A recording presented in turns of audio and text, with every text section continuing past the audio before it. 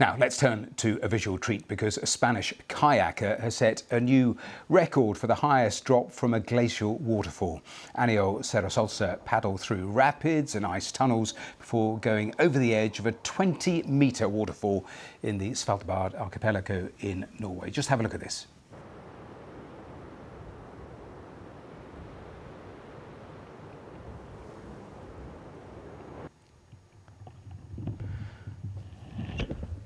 Well, just a couple of different angles as there. Look at that, that's absolutely extraordinary. Well, a little earlier on today's programme, I spoke to Aniol and he told me what that moment was actually like. What an experience, what a place. One of the best things I've ever done, for sure. Just talk me through it, because first of all, it is just an incredible backdrop visually. We're going to put the pictures on the screen again of you completing the drop. It is such a fall. Give me an idea. Are you in control at that point when you're going over the edge, falling, or out of control? Yeah. Well, you're trying to be. That's the whole point. You want to do those waterfalls in control, but sometimes it gets out of hand. But this one went really good. We got to do it a few times, and this had been a 2-year project, so there's a lot of things that I've been working hard to be able to get to this place and to that beautiful waterfall. Just take me through the planning of it then. We're seeing multiple angles, some from your camera on your helmet. Tell me how you prepare for something like this. Well, first of all, you need to find those waterfalls, and there was a lot of research. We spent a few months in Greenland looking for them, and we could not find them. And eventually we decided to go to Svalbard during the peak of the snow melt. And thankfully we found them with tons of water. And, this is a phenomenon that it's happening more often. And for me, as a kayaker, it's been one of the coolest experiences, because that's sort of a once in a lifetime kind of thing. These waterfalls are there now, but they might be gone tomorrow, or they're changing all the time. It really is. It's a culmination. So if that's what you've got to now, how did you get into all of this in the first place?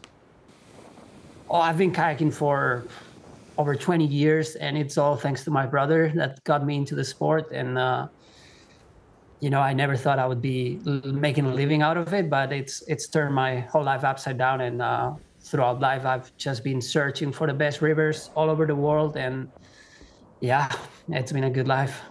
And I know you're based in Chile, you have a guide company as well, but as well as what we were showing in Norway, you've been snow kayaking as well, and that effectively is down a snowy volcano, then through a dense forest, and then you finish in a lake, but you're going at incredible speeds, aren't you?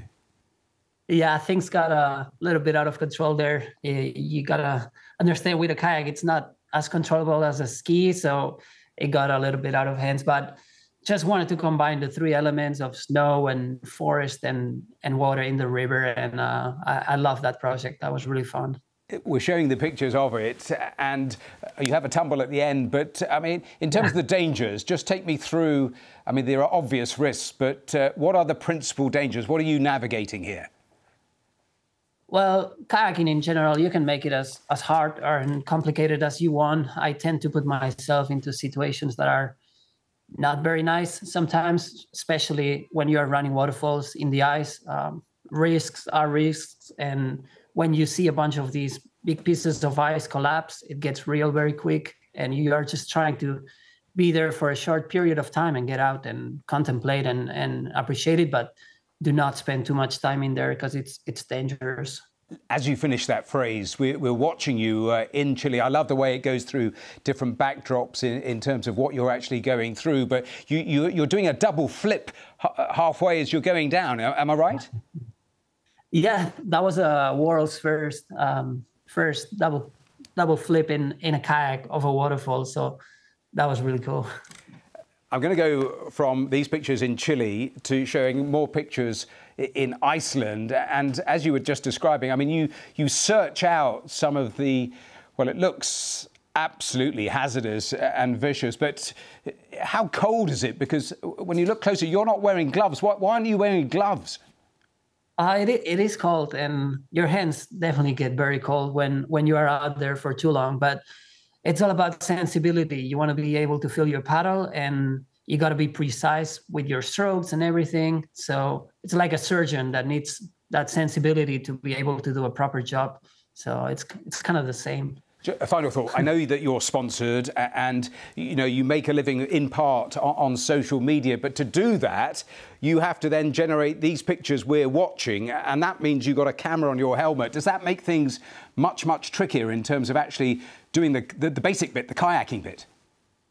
Yeah, it definitely adds up a lot of work being the one that is doing the sport, but also filming. But it's such a small sport that you need to be a person that does more than one thing. You can't just be an athlete. You need to be good at cameras, you need to be good at safety, and you need to be able to guide people, and you need to be good at many jobs, and that's how you make a living out of it. Great descriptions, but absolutely astonishing pictures there.